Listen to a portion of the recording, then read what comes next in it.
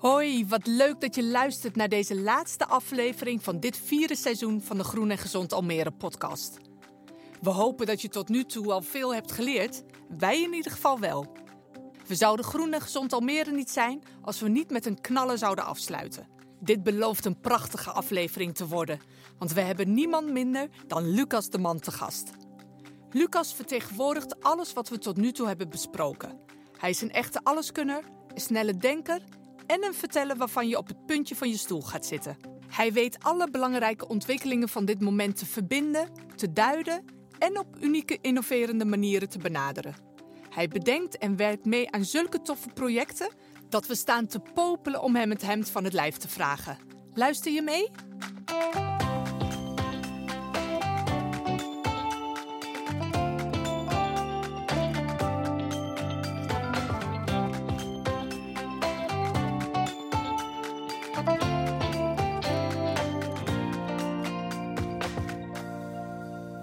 Ik ben Lucas de Man.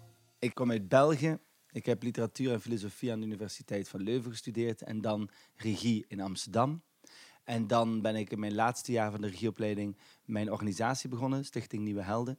Met als doel dat wij zouden kunnen doen wat we willen doen, eigenlijk. Beetje vrijheid, maar wel altijd creativiteit.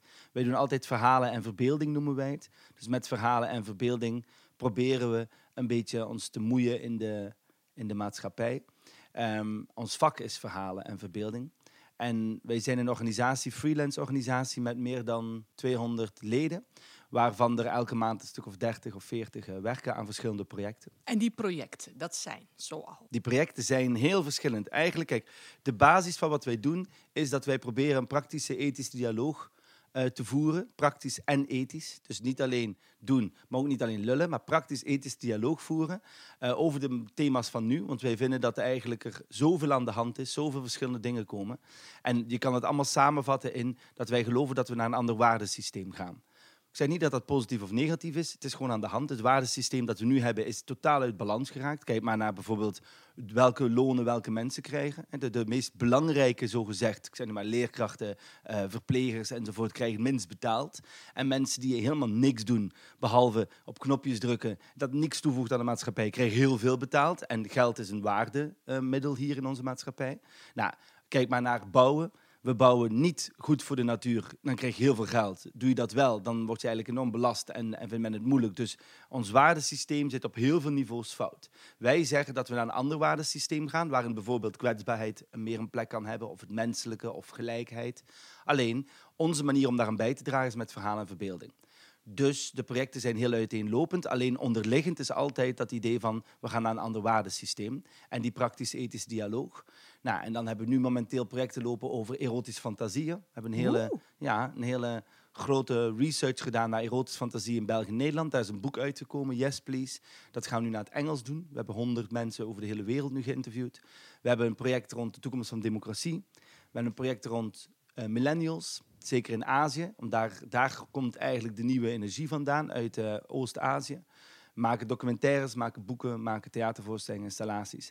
En dus, eigenlijk zijn we 2 organisaties, Nieuwe Helden en Biobased Creations. En binnen Biobased Creations maken we hetzelfde als wat ik ervoor zei, maar dan gericht op natuur. Oké, en met dat Biobased Creations zijn jullie hier op de Floriade. Ja, zelfs met 2 dingen. Ja, ik zag het. En volgens mij kende ik er eentje uit Eindhoven. Kan dat kloppen? Ja, we hebben dus in 2019 hebben wij een paviljoen gebouwd. Eigenlijk was het zo, wij waren artist in residence van de Rabobank. Dat was vanuit de kunstafdeling een vraag aan ons geweest. Van de kunst wordt steeds minder gewaardeerd binnen de bank. Kan je ons helpen? Want ik heb ook een aantal tv-programma's over kunst. En toen zei ik van oké, laten we dan kunst maken over de bank. Want dan ziet men het effect van kunst. Je kan ze niet de hele tijd zeggen, je moet dit schilderij leuk vinden of zo. Want meestal is dat heel abstract en soms vind ik het ook niet leuk en zo. Dus, maar je kan wel kunst maken over mensen, over iets, waardoor men dat voelt. Nou, we zijn toen een jaar lang met 9 kunstenaars artist in residence van de Rabobank geweest. Dat was super tof. We hebben zelfs mee hun grote vergaderingen voorgezeten en daar eigenlijk iedere keer menselijkheid, kwetsbaarheid durven vragen en twijfelen. Juist in zo'n starre organisatie als dat een bank in wezen is. Ja, vooral voorzichtige, risicomijdende. Star valt wel mee, bleek, maar risicovermijdend, voorzichtig. En vooral, wat bleek, heel veel soorten mensen. De clichés van de bankier die alleen maar bezig is met geld, maar ook gewoon mensen die meer weten over de toekomst van de wereld dan veel kunstenaars en innovators en zo. Dus dat is wel interessant. Nou, daar hebben wij ontdekt dat er ook andere materialen bestaan. Doordat wij met kunstenaars daar werkten en bezig waren, ontdekten wij mycelium. En mycelium zijn dus de wortels van champignons, dus van paddenstoelen, die onder de grond fantastische netwerken maken. Heel licht, heel mooi, heel sterk. En daar kun je dus prachtige bouwmaterialen, maar ook interieur, noem maar op, mee maken. Dat ontdekten we daar. We dachten, zo, dat is cool. Iedereen zal dit al weten. Bleek best wel tegen te vallen. En er waren 2 of 3 kunstenaars die mee werkten, maar altijd heel klein. Een stoel, een keer een lamp of zo. En dat was het dan. En wij dachten toen, samen met een paar mensen van de bank, van eigenlijk zou je mee kunnen bouwen, toch? En toen zijn we dat gaan onderzoeken. Dus we kregen een soort ontwikkelings-R&D-budgetje. Ja. En daar zijn we experimenten mee gaan doen. Of je dus niet gewoon die mycelium zo kon kweken dat die altijd hetzelfde was. Want je moet natuurlijk consistentie hebben. En dat je bijvoorbeeld bouwstenen kon maken, noem maar op. Nou, lang verhaal kort. Uiteindelijk kwamen we bij de Dutch Design Week. En die zeiden tegen ons van, zou je een keer niet een paviljoen voor ons kunnen maken? Want jullie zijn zo bezig met dat mycelium en die zoektocht. En toen zeiden wij heel naïef, ja, hoe moeilijk kan het zijn? En toen zijn we 1,5 jaar van ons leven kwijtgespeeld aan het proberen een paviljoen te maken. En uiteindelijk is het gelukt. Ja. Ja, ik kan zeggen, het is volgens mij gelukt. Ik heb erin gezeten. En daar zijn jullie dus met een groep freelancers, als ik het goed begrijp, met allemaal diverse achtergronden. Want je zei zelf al, je maakt ook tv en je hebt een theaterachtergrond of je bent een theaterman. Hoe vinden jullie elkaar? Hoe vinden jullie de onderwerpen? Hoe vinden jullie elkaar? Hoe vind je de samenwerkingspartners? Nou, ik denk wat de truc is dat je, doordat iedereen freelance... Wij noemen onszelf een zorgzame freelance organisatie, of een sociale freelance organisatie. Dat wil zeggen dat je dus verschillende schillen hebt. Je hebt mensen die al 13 jaar samen met ons werken en heel vaak. Dus dat zijn meer van ons mensen, zeg maar. Dus die zitten ook in een broodfonds, die zijn ook verzekerd. Die zorgt dat die niet vallen, zeg maar. Als ze vallen, dat je ze helpt.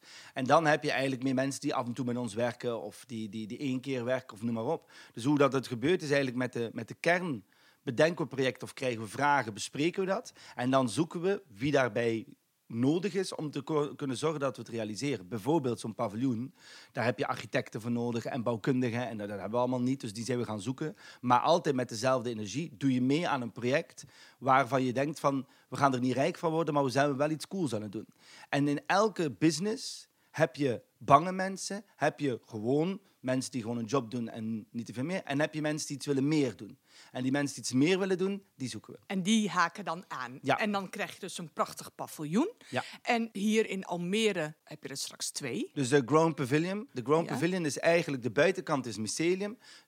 Maar de rest is ook allemaal biobased. Er zitten 6 biobased materialen in. En het paviljoen samen is eigenlijk 10 ton CO2 negatief. Dus eigenlijk is het duurzamer om het gebouw te zetten dan om het niet te zetten. Dus het slaat zoveel mycelium op. Het is zo doorrekend. En wat we daar voor het eerst hebben gedaan is tonen, het kan. B, het kan er ook verdomd goed uitzien als je met natuur gaat maken.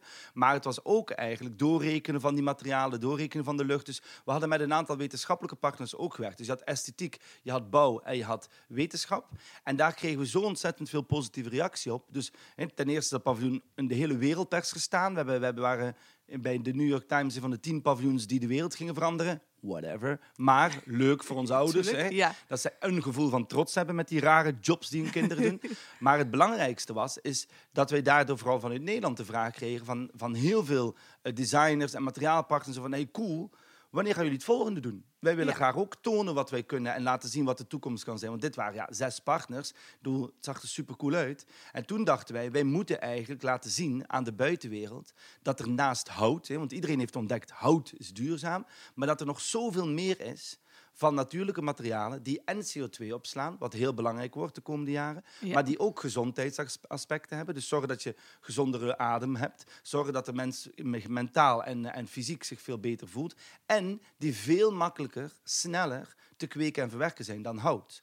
En ook dragend kunnen zijn of voor isolatie of noem maar op. Dus wij dachten, wij moeten die materialen laten zien in massa, ook de methodes om te bouwen. Dus toen hebben we vorig jaar de installatie Exploded Few Materials and Methods uitgebracht. En dat is een installatie. Dat is de tweede installatie die hier op de Floriade die komt niet op de Floriade. Nee, want het lijkt erop, maar het is een andere naam. Dus je hebt Exploded Few Materials and Methods. Op de Floriade komt nog een andere, Exploded Few Beyond Building.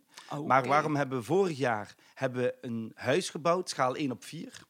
Dus dat is eigenlijk een maquette, een soort groot poppenhuis. Ja. Met daarin meer dan 40 verschillende materialen van al toepasbaar nu, maar ook toepasbaar in de toekomst. We wouden laten zien van, kijk, dit kan nu al en masse, maar dit gaat kunnen en dit gaat waarschijnlijk gaan kunnen. Met bacteriën, met algen, met noem maar op. En dat huis is schaal 1/4, dat reist rond. Dus dat heeft al in België en Nederland, dus elke maand staat dat ergens anders. Dat staat straks weer op de Dutch Design Week, dus over enige mini-tijd. En dat is eigenlijk, dat was een behapbare versie om zo heel veel partners te betrekken. Dus er werkt uiteindelijk meer dan 50 partijen aan. Een soort proof of the pudding. Je Zeker. kunt het zien. Ja, en zien, voelen. aanraken, voelen, proeven als je zou willen. Weet je? Ja. Dus, en dat heeft er eigenlijk toe geleid dat we een grote tentoonstelling mochten maken in de fundatie in Zwolle. Die is tot 3 oktober. Dat is dat huis plus nog een keer 40 kunstenaars en designers. Dus mensen die innovatieve dingen deden. Bijvoorbeeld Rosie Broadhead, die maakt kleren met bacteriën in. En die bacteriën zorgen dat je geen deo meer nodig hebt. Want die bacteriën reinigen al die kleren vanzelf. Dus vaak heb je dus ook geen wasmiddel? Yes. En geen veel wasmachine? minder, ja. Geen volle wasmanden? Nee, geen volle wasmanden. Wauw. Ik denk naar 30% minder. Dus dat je denk nog maar 30% van je was moet doen. Want om de zoveel tijd is het wel goed om nog een keer te wassen. Maar dus eigenlijk laten wij zien dat je dus met natuur, of je nu hennep doet of bacteriën doet, eigenlijk fantastische dingen kunt gaan doen. Niet alleen bouwen. Samenwerken in plaats van gebruiken. Dat sowieso. Wij mensen zijn een klein beetje de weg kwijt in hubris. Dus wij denken dat we beter zijn dan de natuur. En de natuur leert ons bijvoorbeeld de afgelopen paar jaar dat we dat niet zijn. En dan hadden wij zoiets van, oké, leuk dat huis, 1/4, laat het ons nu echt doen. Want de proof is in de pudding als je hem echt volledig maakt. Door een beetje pudding tot daar, maar de volledige pudding. Dus hebben wij dat huis gebouwd, schaal 1/1. Nu met bijna 100 materialen erin. Dus echt een huis bouwen, volledig groot, gemiddeld 150 vierkante meter gemiddeld Nederlandse woning. Met 2 verdiepingen. En daar meubels in en licht in en noem maar op. En dus allemaal door in totaal meer dan 100 partners maken we dat huis samen. En dat komt op de Floriade. En met dat huis kunnen jullie straks ook aan mensen laten zien hoe je ook zou kunnen bouwen. Ja. En gaat het dan ook gebeuren? Want we weten dat er straks een woonwijk komt na de Floriade. Is dat bijvoorbeeld een plek waar zo'n huis gebouwd kan worden in het Echi? Want je zegt het is met materialen die al van nu zijn, materialen van de toekomst en materialen die zouden kunnen gaan gebeuren. Ja. Hebben jullie al bouwpartners bijvoorbeeld of mensen die eigenlijk geïnteresseerd zijn om het echt te gaan bouwen? Nou, er zijn veel vragen tegelijk, maar laat ons mij eerst antwoorden op het gebouw wordt gebouwd met bouwpartners. Anders kunnen wij kunnen niet een huis gaan bouwen. Dus er zijn grote bouwbedrijven die gratis, by the way, meedoen om dit te zetten. Dus dat is fantastisch, want anders kunnen we het nooit betalen. Dit huis zoals wij het bouwen, zou ik niet aanraden om exact terug te zetten. Want A, het is veel te duur. En B, het is natuurlijk een tentoonstelling van mogelijkheden. Dus wij doen alle mogelijkheden. En als je een huis bouwt, heb je er maar een paar nodig. Maar jouw andere vraag was, kan dit? Ja, zeker. Al die materialen kunnen gebruikt worden. En wij hopen ook, en dat zien we trouwens nu al, dat was met ons Growing Pavilion ook al destijds, dat we toen 1 organisatie als die mycelium maakte, nu al 6. Dus het groeit allemaal, mensen. En niet alleen door ons. Hè. Ik ga niet dat, maar maar gewoon door de samenwerking en door het te tonen aan de wereld. Juist. Ja. En dus wat we eigenlijk nu hebben met dat huis is 3 dingen. 1, we tonen materialen. We hebben alles, dat moet ik vanmiddag gaan verder doen. Alle materialen hebben we uitgezocht. Wie maakt ze? Hoe ver zijn ze al? Welke certificering is er al? Wat heb je nog nodig? We hebben ook met TNO een samenwerking dat 9 nieuwe materialen volledig doorgerekend worden door hun. En gecertificeerd, want heel veel jonge designers of jonge materiaalbureaus, die werken keihard aan het materiaal. En dan kost het ik weet niet veel geld om dat helemaal certificeerd te krijgen tegen dat op de markt. Dus we versnellen dat proces samen met TNO, dus dat is fantastisch. Tweede is bouwmethodes. Dus het wordt gebouwd dat het modulair, snel, betaalbaar kan. Want uiteindelijk de toekomst, we moeten hier 1 miljoen woningen gaan bouwen. De toekomst is toch duurzaam modulair en niet beton enzovoort, maar bijvoorbeeld hout en dan modulair, dat je het in de computer kunt doen, en je hebt je huis in een week staan. Nou, dat doen wij natuurlijk. Laten we zien wat dat kan zijn. Maar er zijn nog paviljoens die dat laten zien. Maar ten derde, en dat is het allerbelangrijkste, het heet beyond building. Dus naast materialen en methodes doen wij ook de verhalen van de hele keten. Want je kan, kijk, als jij rijk bent, zet je straks je duurzame villa en zeg je, ik ben goed bezig. Ik heb een Tesla en ik heb een dure villa die goed is voor het milieu. Ik ben goed. En de rest zijn losers. Wat veel iets hoger opgeleide, witte, oudere mannen vaak denken. En het antwoord dat natuurlijk bullshit is. Je hebt gewoon het geld om goed te zijn.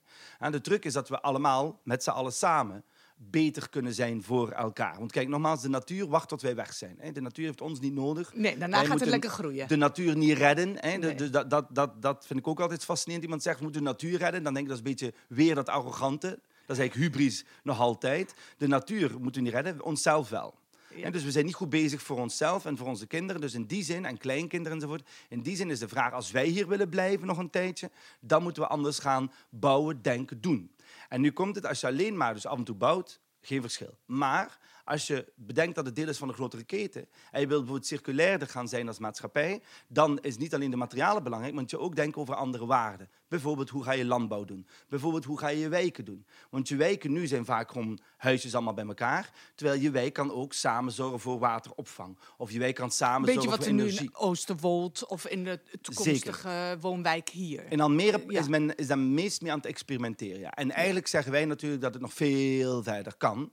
Dat laten jullie ook zien. Dat laten we ook zien. Hè, ik kan me voorstellen dat als jij bouwplannen hebt of je hebt een kavel op Oosterwold, dat je hier heel veel inspiratie op kan gaan doen qua materiaalkeuze en mogelijkheden. Qua materiaalkeuze sowieso. Maar ik hoop eigenlijk nog een stapje hoger. Kijk, er komen heel veel ministeries en er komen heel veel belangrijke mensen van binnen- en buitenland naar de Floriade. We hebben elke dag vertellers bij onze installaties staan om die bredere verhalen te vertellen. Dus het is niet alleen maar leuk, deze materialen kunnen, gaan we nu allemaal doen. Nee. Want als een kip zonder kop is men nu plotseling beton slecht, hout goed, let's go, hout. Terwijl ik denk, hout duurt wel 50 jaar om te kweken. Dus misschien moeten we naast hout nog een boel alternatieven gaan doen. Dus dat idee van één oplossing en we zijn er, en dat korte termijn denken, gaat niet werken. Er zijn vele oplossingen. Er bestaan trouwens al heel lang vele oplossingen. Want van voor de 1900 bouwden we allemaal biobased. Dus in die zin is het niet echt de nieuwe uitvinding die wij doen. Wij laten alleen zien wat er kan. Er zijn wel veel nieuwe dingen, dankzij technologie. Bijvoorbeeld in de algen en in bacteriën kweken. Echt fantastisch. Alleen waar wij, deze installatie is beeld met woorden. Dus het is materialen, maar er zitten ook allemaal woorden en teksten in, omdat wij willen laten zien, het is meer dan alleen maar bouwen. Ja, je wil een mentale verandering, klinkt het bijna. Je wil dat mensen anders naar bouwen gaan kijken, anders naar een huis gaan kijken, dat het onderdeel wordt van een samenleving, een systeem. Nou ja, en ook anders naar een samenleving gaan kijken. Weet je, dus we hebben 4 woorden. We hebben dus farming, dus de toekomst van hoe ga je oogsten, hoe ga je kweken, dus heel de landbouw, die gaat op de schop. Hè? Ja. We hebben wijken, neighborhood, hoe ga je wijken bouwen, hoe ga je mensen anders laten samenwerken, wat is eigendom? Moet je alles bezitten? Moet iedereen zijn huisje en zijn eigen kaveltje? Gaat in de toekomst niet meer kunnen. Hè? Health, gezondheid, want daar gaat het eigenlijk misschien nog meer over, zeker de laatste 2 jaar. Hoe gaan we gezonder wonen? Want eigenlijk nu, hoe wij onze woningen nu bouwen, dat ze officieel duurzaam zijn, is door alles plat te isoleren. Waardoor de luchtkwaliteit 3 keer zo slecht is als vroeger. Dus mensen krijgen acne en hoofdpijn en uitslag enzovoort, omdat wij onze huizen veel te dicht hebben gemaakt. Nou, we moeten anders gaan bouwen. In Nederland officieel mag je niet dampopen bouwen. Officieel. Een beetje een rare regel. Hè? Terwijl eigenlijk dat veel gezonder en beter is. In België en Duitsland wel al. De Nederlandse overheid moet dus gaan bedenken, gaan wij die wet aanpassen?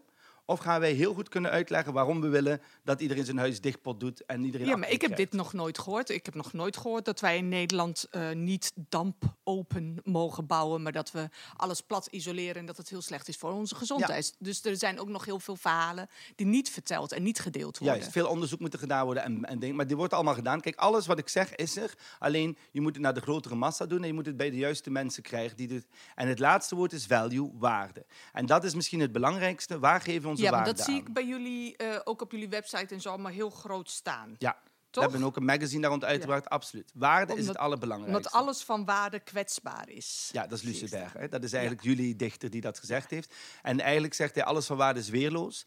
En wij zeggen in principe weerloosheid, kwetsbaarheid is een kracht. Hè? Dus de kracht van het kwetsbare, van het menselijke, die moeten we terug doen. Nu wordt het vaak, we gaan beschermen, we gaan lief doen en push.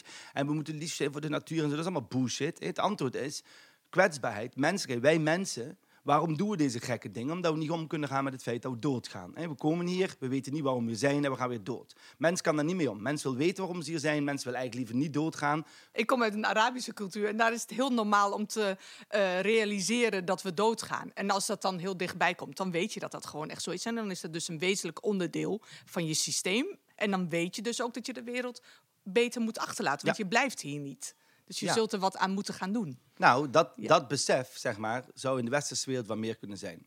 En dus we zijn vooral bezig met eeuwigheid. Ik zeg altijd, de huidige waardesysteem gaat over eeuwigheid. Je grond en je huis moet je lang genoeg hebben, eeuwig. En dan gaat het meer waard doen. De economie gaat zogezegd altijd naar boven. We gaan altijd maar groeien. Dat is een idee van eeuwigheid. Terwijl ik geloof in permanente tijdelijkheid.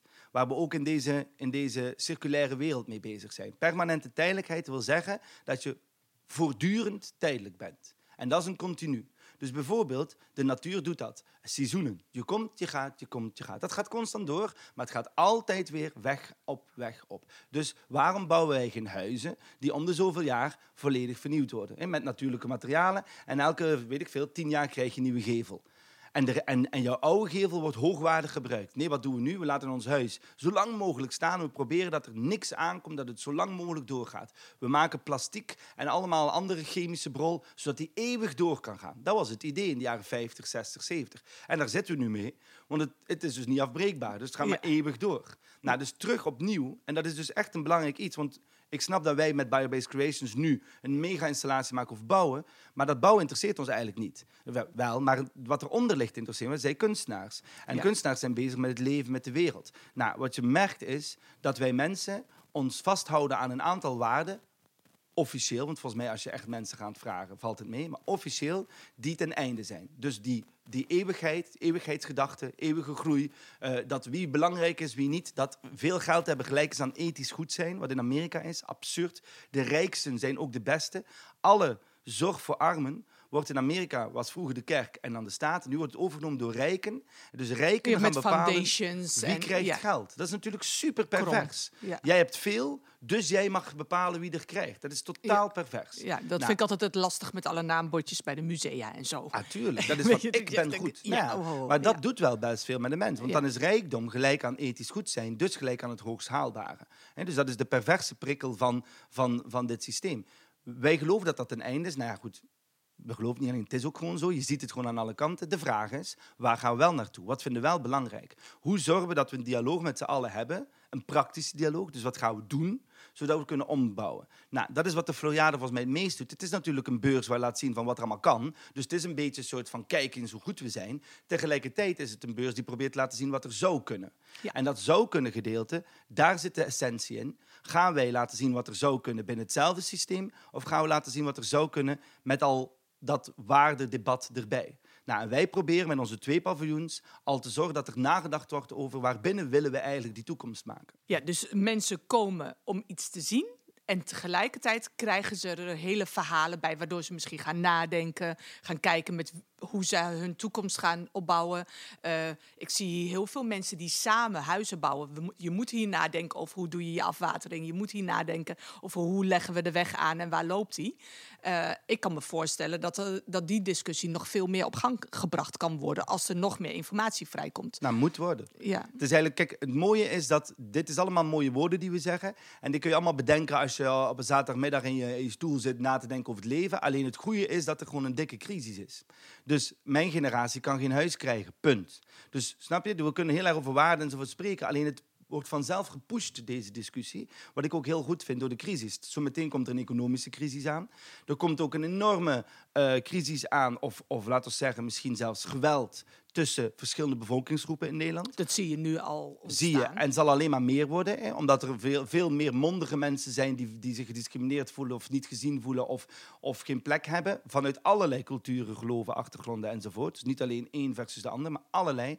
Dus daar gaat gewoon geknokt worden. Niet door de vluchtelingen die hier komen, maar door mensen die hier wonen en geboren zijn. Nou, al die chaos. Want nu kan ik me voorstellen dat mensen luisteren en denken, wow, het wordt alleen maar heftig. Het wordt super heftig, maar dat is juist het moment om het te gaan hebben over waarden. In tijden dat het goed gaat, wil niemand veranderen over waarden. En in tijden dat het slecht of moeilijk, want ik weet niet of het alleen maar slecht gaat, maar het wordt al sinds chaos. Dus voor nu zijn we er nog niet aan gewend dat het leven lastig is of dat iets moeite kost of dat iets je niet lukt.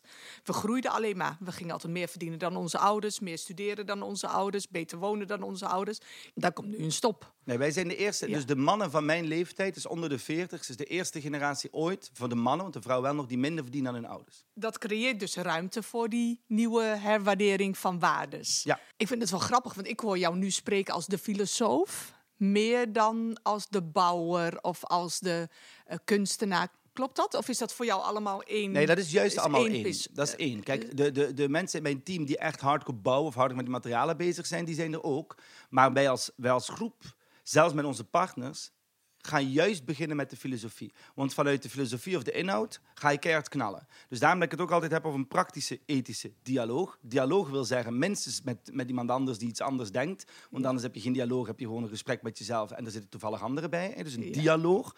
En ethisch wil zeggen dat je het over die waarden durft te hebben, maar praktisch wil zeggen dat je dingen doet. Kun je ons nog wat meer meenemen in het ontwerp van Beyond Building? Wat gaan we zien, voelen, horen? Als je dus aankomt bij de installatie, dan zie je eigenlijk dat huis dat gelijk opvalt. Het is niet een soort perfect braaf huisje. Het is exploded view, dus sommige dingen zijn opengeklapt, juist expres. Of er is een hele gevel die op de grond is gelegd, zodat je eigenlijk gelijk binnen kunt kijken.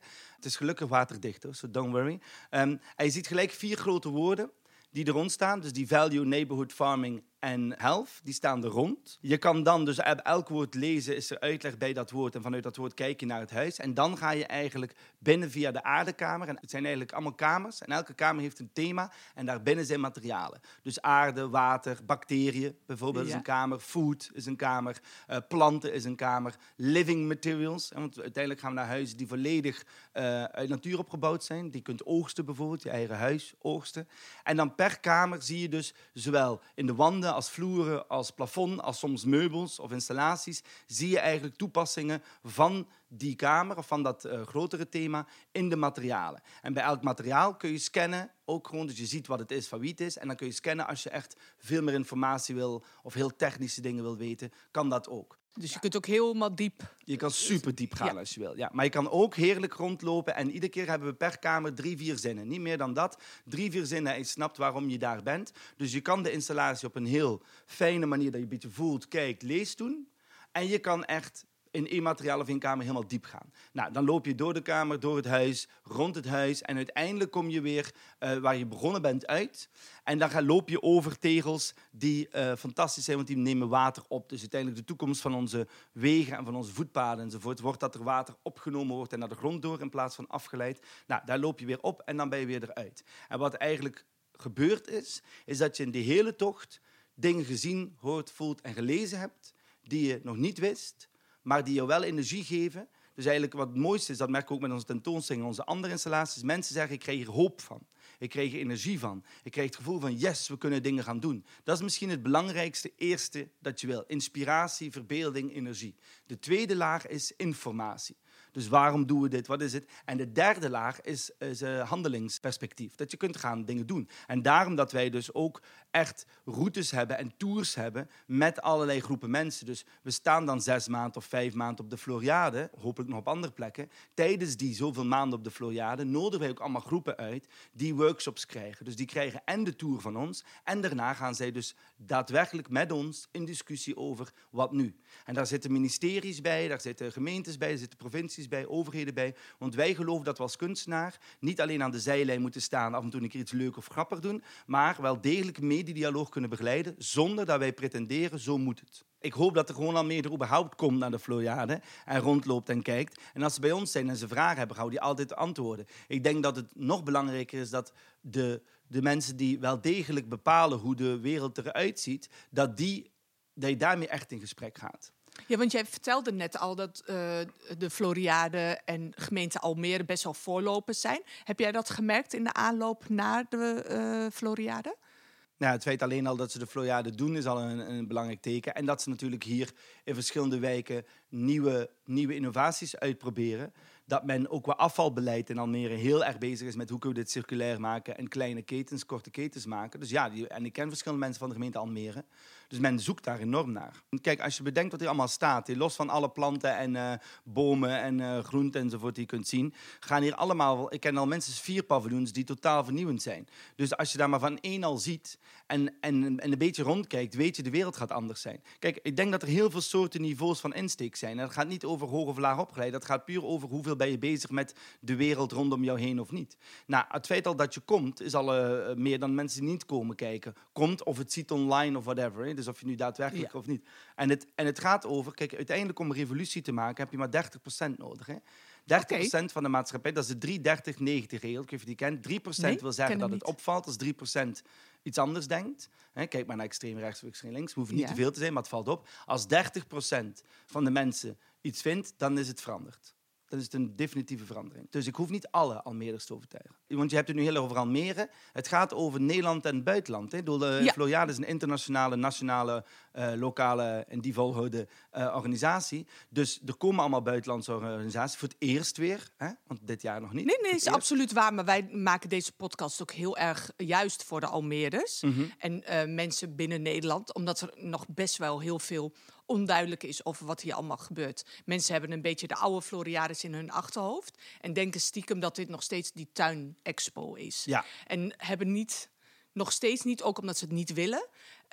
hebben nog helemaal niet op hun netvlies staan wat hier allemaal best wel revolutionairs gebeurt. Nou ja, en je ziet het nu nog niet, dus ik snap ook. Kijk, ik neem aan dat een keer dat alles er staat en open gaat en ze zien de beelden, gaan veel mensen vanzelf denken, ik ga ook gaan kijken. Ja. Maar ik denk dat wat ik er zelf interessant aan vind, is dat men eigenlijk bezig is met, naast het tuinthema, ook het impact voor dingen die iedereen aangaat. Bijvoorbeeld wonen, leven, leefomgeving, noem maar op. En dat men aan het kijken is, als de Floriade weggaat, wat blijft er van over? Hè? Dus hoe kun je eigenlijk door evalueren met je gebouwen die er staan, met de technieken die er zijn, met alle connecties. Want het is niet normaal hoeveel mensen er samenwerken. Alleen al de samenwerkingen van partijen om hier hun ding te zetten, is al uniek. Omdat er partijen samenwerken die nog nooit samengewerkt hebben. En die puur om een vernieuwend paviljoen moeten plotseling denken, wacht eens. Oké, deze moet met deze. Niet meer hoe het traditioneel gaat. Oh, hoe gaan we dit doen? En omdat het tijdelijk karakter heeft, durven grotere, traditionele organisaties mee te doen. Moest het permanent zijn, zouden ze nooit durven. Dan zou het alleen maar over geld gaan. En grappig genoeg heeft iedereen het over Floriade altijd over geld. Terwijl eigenlijk, dankzij het geld van de Floriade, kan vernieuwing plaatsvinden die anders veel meer zou kosten. Omdat je het aan al die bedrijven moet gaan forceren. En dan moet je die veel meer betalen, want die vragen commerciëlere tarieven dan de Floriade doet. Dus het biedt echt heel veel toekomstperspectief eigenlijk. Als men er goed mee omgaat. De samenwerking die wij bijvoorbeeld voor ons paviljoen hebben moeten doen, is al totaal uniek. Want en die is al gedaan? Nou ja, zo'n Casper de Haan en Wan van Duren, dat zijn grote bouwers. Die gasten hebben dit nog nooit gedaan. Dus die gaan met ons nu samenwerken. En de architectenbureau Ros dat we hebben, dat is echt zo'n traditioneel goed groot architectenbureau. En die wil vernieuwing. Dus die zegt, weet je wat, we doen mee met jullie project. We vragen niet onze fee, maar daardoor leren wij ook. Dus eigenlijk doen zij R&D door mee te doen aan een project, wat hen anders veel meer zou kosten, of dat ze niet zouden doen anders. En dan zou een overheid zeggen, er moet R&D gedaan worden, research and development, door grote partijen. En die zeggen, ja hoor, dat moet je betalen. Ja. En dat is veel meer dan de hele Floriade bij elkaar kost. Weet je? Dus in die zin denk ik dat de Floriade als uitgangspunt heel goed heeft gekozen. We gaan niet alleen over tuin, we gaan ook over de toekomst van wonen en bouwen. Zeker, het is een crisissubject. Maar dan tijdens de Floriade hoop ik dat ze volledig inzetten op mensen van allerlei rang en stand die bij elkaar brengen, zodat die discussie doorgaat. En dan na de Floriade wordt het belangrijk, bijvoorbeeld voor Almere, om alles wat men geleerd heeft op te halen, om te zetten in wetten, opdrachten, uitvoeringsperspectief. Dus er is nog een grote opdracht voor en de gemeente en de bewoners van Almere eigenlijk na zo'n Floriade. Zeker. Want alles wat hier opgehaald kan worden aan informatie, nieuwe inzichten, nieuwe gevoelens, best groot. Heel groot. Nieuwe materialen, niet mogelijk. Ook praktisch. Hè? Dus niet alleen maar filosofisch, gewoon praktisch. Ja. Heel concreet, ja. En ook zien dat dus eigenlijk men waarschijnlijk al 3 stappen vooruit dacht. Terwijl als je alles hierop telt, je 10 stappen vooruit kunt denken. En willen wij de crisis die eraan komt en waar we middenin zitten overbruggen, moet je 10 stappen en niet 3 vooruit denken. Maar wel kunnen handelen in het nu. Dus wat vaak moeilijk is, je hebt de visie van de toekomst. Zegt iedereen, ja leuk, maar hoe komen we daar? Nou, hier wordt gewoon fysiek getoond, zo bijvoorbeeld. Maar dan verschillende opties, niet één, niet alleen maar die zijn er ook, toch? Ja. Er worden hier, naast jullie paviljoen zijn er nog veel meer. Dat is het goede. Dus het zijn allemaal opties. Dus je kan kiezen welke het dichtst bij jou of het meest bij jou past. Maar daarom vind ik het belangrijk, naast Almere is het ook voor... Dus Almere geeft de rest van Nederland een enorm cadeau. Namelijk dezelfde mogelijke inzichten. Ze delen het met de rest van Nederland en de wereld. Dus ze houden niet alleen voor zichzelf. Binnen elk gesprek hoor je samenwerking. We hebben nieuwe samenwerkingspartners. We hebben met nieuwe mensen gezeten, met wie ze anders nooit hadden gezeten. Ja, maar je moet bedenken, dat wil je dus... Het ding is zo dat de problemen zijn cross-sectoraal, noemen ze dat. Ministeries in Nederland bijvoorbeeld zijn ingedeeld in sectoren. Jij bent minister van dit en jij bent minister van dat. Dus een gemeente ook. Jij bent wethouder van dit. Ja. En dat is natuurlijk eigenlijk totaal ineffectief. Omdat namelijk de problemen zich niet houden aan de grenzen van een ministerie of van een wethouder of van enzovoort. Dus daarom dat ik probeer uit te leggen, wonen is niet een probleem op zich. Gebouwen bouwen is niet een probleem op zich. Vanaf dat je gaat bouwen heb je te maken met klimaat, heb je te maken met leefomgeving, heb je te maken met geluk van mensen, gezondheid van mensen, maar ook toekomst van landbouw. En wat krijg je dan? Dat de ene minister zegt, kijk hoeveel landbouwgrond we in Nederland hebben, we gaan dat volbouwen. En de andere minister zegt, die landbouw moet beschermd worden. En nog iemand is minister van Natuur en die zegt, die natuur moet meer... En iedereen gaat eigenlijk wetten maken tegen elkaar in plaats van samen te denken, oké, hoe gaan we dit nu aanpakken? Want om maar een voorbeeldje met landbouw te geven, 80% van de landbouw in Nederland is gericht op veeteelt. Dus of voor gras, waar de beesten kunnen lopen, of om graan te maken, of noem maar op. Veeteelt is klaar. Dus daar gaan we mee stoppen. Alleen al door het feit dat we kweekvlees hebben, dus we kunnen straks gewoon uit een koe parcellen halen en we hebben ook vlees. Dus voor de echte vleesliefhebbers komt er vlees en voor de niet-vleeshebbers niet. En dus eigenlijk zitten we met miljoenen overschot aan varkens, koeien enzovoort. En de komende 10, 20 jaar, de Europese Unie heeft dat allemaal doorgerekend, is de veeteelt wordt afgebouwd naar ongeveer een derde van wat het nu is. Ja. Dat wil zeggen dat je dus heel veel alternatieven moet gaan zoeken. Want ik ben tegen systema pro-boer. We gaan die boeren en die landbouw niet plotseling allemaal, ga maar weg, failliet. En één grote corporate neemt het over, want dat gaat er dan gebeuren. Dus je moet eigenlijk zeggen, hoe gaan we met dit land, met die boeren, met die mensen anders om? Nou, alleen al het kweken van biobased materialen vraagt de kennis van de boeren, de landen van de boeren, de inzichten van de boeren. Dus als we hen helpen om die omslag te maken? Bijvoorbeeld. Dus als we zeggen van oké, andere voedingsstoffen, bijvoorbeeld insecten, algen en bacteriën, super interessant, kun je op die boerenterreinen perfect doen, maar ook riet en lisdodden, hennep en noem maar op. Als wij met die boeren zeggen van we vinden het belangrijk dat er anders gebouwd gaat worden, dus het zou wel met 3 ministeries, in die ene zin, dit zijn 3 ministeries. We gaan anders bouwen, we vinden het belangrijk dat het goed gaat voor ons klimaat, de gezondheid van de mensen en die boeren willen een ander perspectief bieden, gaan we dat nu een keer niet anders gaan regelen. Maar dat doet men niet. Men doet op elk termijntje zelf, op elk verschillend veldje, gaat men zelf nieuwe regels invoeren. Nou, een Floriade, wat die doen is wonen, werken, gebouwen, tuin, allemaal bij elkaar. Dus je zegt van, we gaan niet een tuinexpo doen. Tuinexpo's gaan ook over wonen. En dan denken mensen, wat, geld. Maar eigenlijk zeg je daarmee, jongens, als we naar de toekomst willen gaan, dan moeten we snappen dat er velden bij elkaar komen. Daarom dat wij ook zeggen, wij maken een gebouw, maar dat heet beyond building. Want als we het alleen over ons gebouw gaan hebben, dan is het gelijk in het begin een Tesla kopen. Nou, leuk dat jij hem hebt. Ik kan dit niet betalen. Ja. Weet je, dat. Dus we moeten gaan naar een groter verhaal. En dat is onze taak als kunstenaars, niet als bouwers. Als kunstenaars is om te zorgen dat mensen het in een breder perspectief zien, maar nog altijd behapbaar dat men het snapt. Dus het is een vorm van een huis, want dat snapt men mensen. Het zijn die materialen, het zijn ook allemaal echt. We doen ook wat we zeggen, maar er is meer. Ja. Hoe dragen jouw projecten bij aan de transitie die jij voor ogen hebt, zeg maar? Hoe ze bijdragen? Ja. Nou, iedere keer anders, maar uiteindelijk die praktisch-ethische dialoog. Dat is waar we op streven. En iedere keer dat ik dat kan bereiken in een vorm, ben ik tevreden. Maar het is natuurlijk nooit genoeg, anders zou ik al gestopt zijn. Dus jij blijft gewoon in ontwikkeling en jij blijft bezig. En elke keer kijk jij wat de samenleving vraagt. En dan probeer je als kunstenaar, filosoof daaraan bij te dragen. Ja, ik denk zoals elke mens, want je weet toch niet wat er komt. Dus je moet in principe gewoon doorgaan. Nou ja, ik heb wel het idee dat sommige mensen alleen maar bezig zijn met groter huis nalaten van hun kinderen bijvoorbeeld. Kan, en dat lukt dan soms niet. Ja. Weet je? Dus in die zin, snap je, in die zin is het als ik iets wil doen, dan doe ik het. Dus ik heb niet nog 17 plannen. Ik hoop dat ik dat ooit kan doen. Want dan zou ik er nu aan beginnen. Alleen, er komen elke week als het ware nieuwe ideeën, omdat je dingen aan het doen bent. Dus waarschijnlijk nu dat we dit gemaakt hebben en bezig zijn, we zijn wel natuurlijk bezig over wat komt hierna. En ons ding is dat we dat hele beyond building wel nog meer willen laten zien. Hoe gaat de stad van de toekomst of de samenleving van de toekomst? Hoe kunnen we dat doen eigenlijk? Hoe kunnen we helpen met dat visualiseren en vertellen van dat verhaal dat ik net zei over bijvoorbeeld dat gebouwen en boeren enzovoort veel meer samen kunnen werken? Kunnen wij een wereld visualiseren waarin dat er veel meer stadsboeren zijn. Dat er gebouwen zijn waarbinnen ook natuur is. Dat er aangebouwde natuur is. Dat wij eigenlijk voor de biodiversiteit veel meer kunnen oplossen met hoe we bouwen. Want je kunt gebouwen maken waar insecten in kunnen wonen, waar beesten in kunnen wonen, waarin dat vlinders, natuur, zonder dat de bewoners daar tussen aanhalingstekens last van hebben, maar juist dat het energie geeft. Dat zijn allemaal keuzes die we maken. En die keuzes komen er door inzichten. En die inzichten komen doordat je het verbeeldt en gaat uitzoeken en doordenkt. Nou, en wij zijn een van de velen die daaraan willen bijdragen. Maar wat precies, dat weet je, ontwikkelt zich nog. En waar ik over 10 jaar sta, want de vraag was, waar sta je over 10 jaar? Geen idee. Ik hoop dat ik het nog niet weet, want dan moest ik het al weten. Dan begin ik er niet aan. Ja, of dan had je het al gedaan willen hebben, of je begint er niet aan. Poeh, dat zet je wel aan het denken, hè? Mijn oren duizelen nog na. Ik zou nog wel uren met Lucas in gesprek kunnen gaan. Zo'n inspirerende verteller met een enorme drive. Daar gaan we nog veel meer van leren in de aankomende jaren. Zo kan je bijvoorbeeld op de Floriade al genieten van werk van zijn hand. Ga jij er ook naartoe om van alles te bekijken, horen, voelen, ruiken en proeven?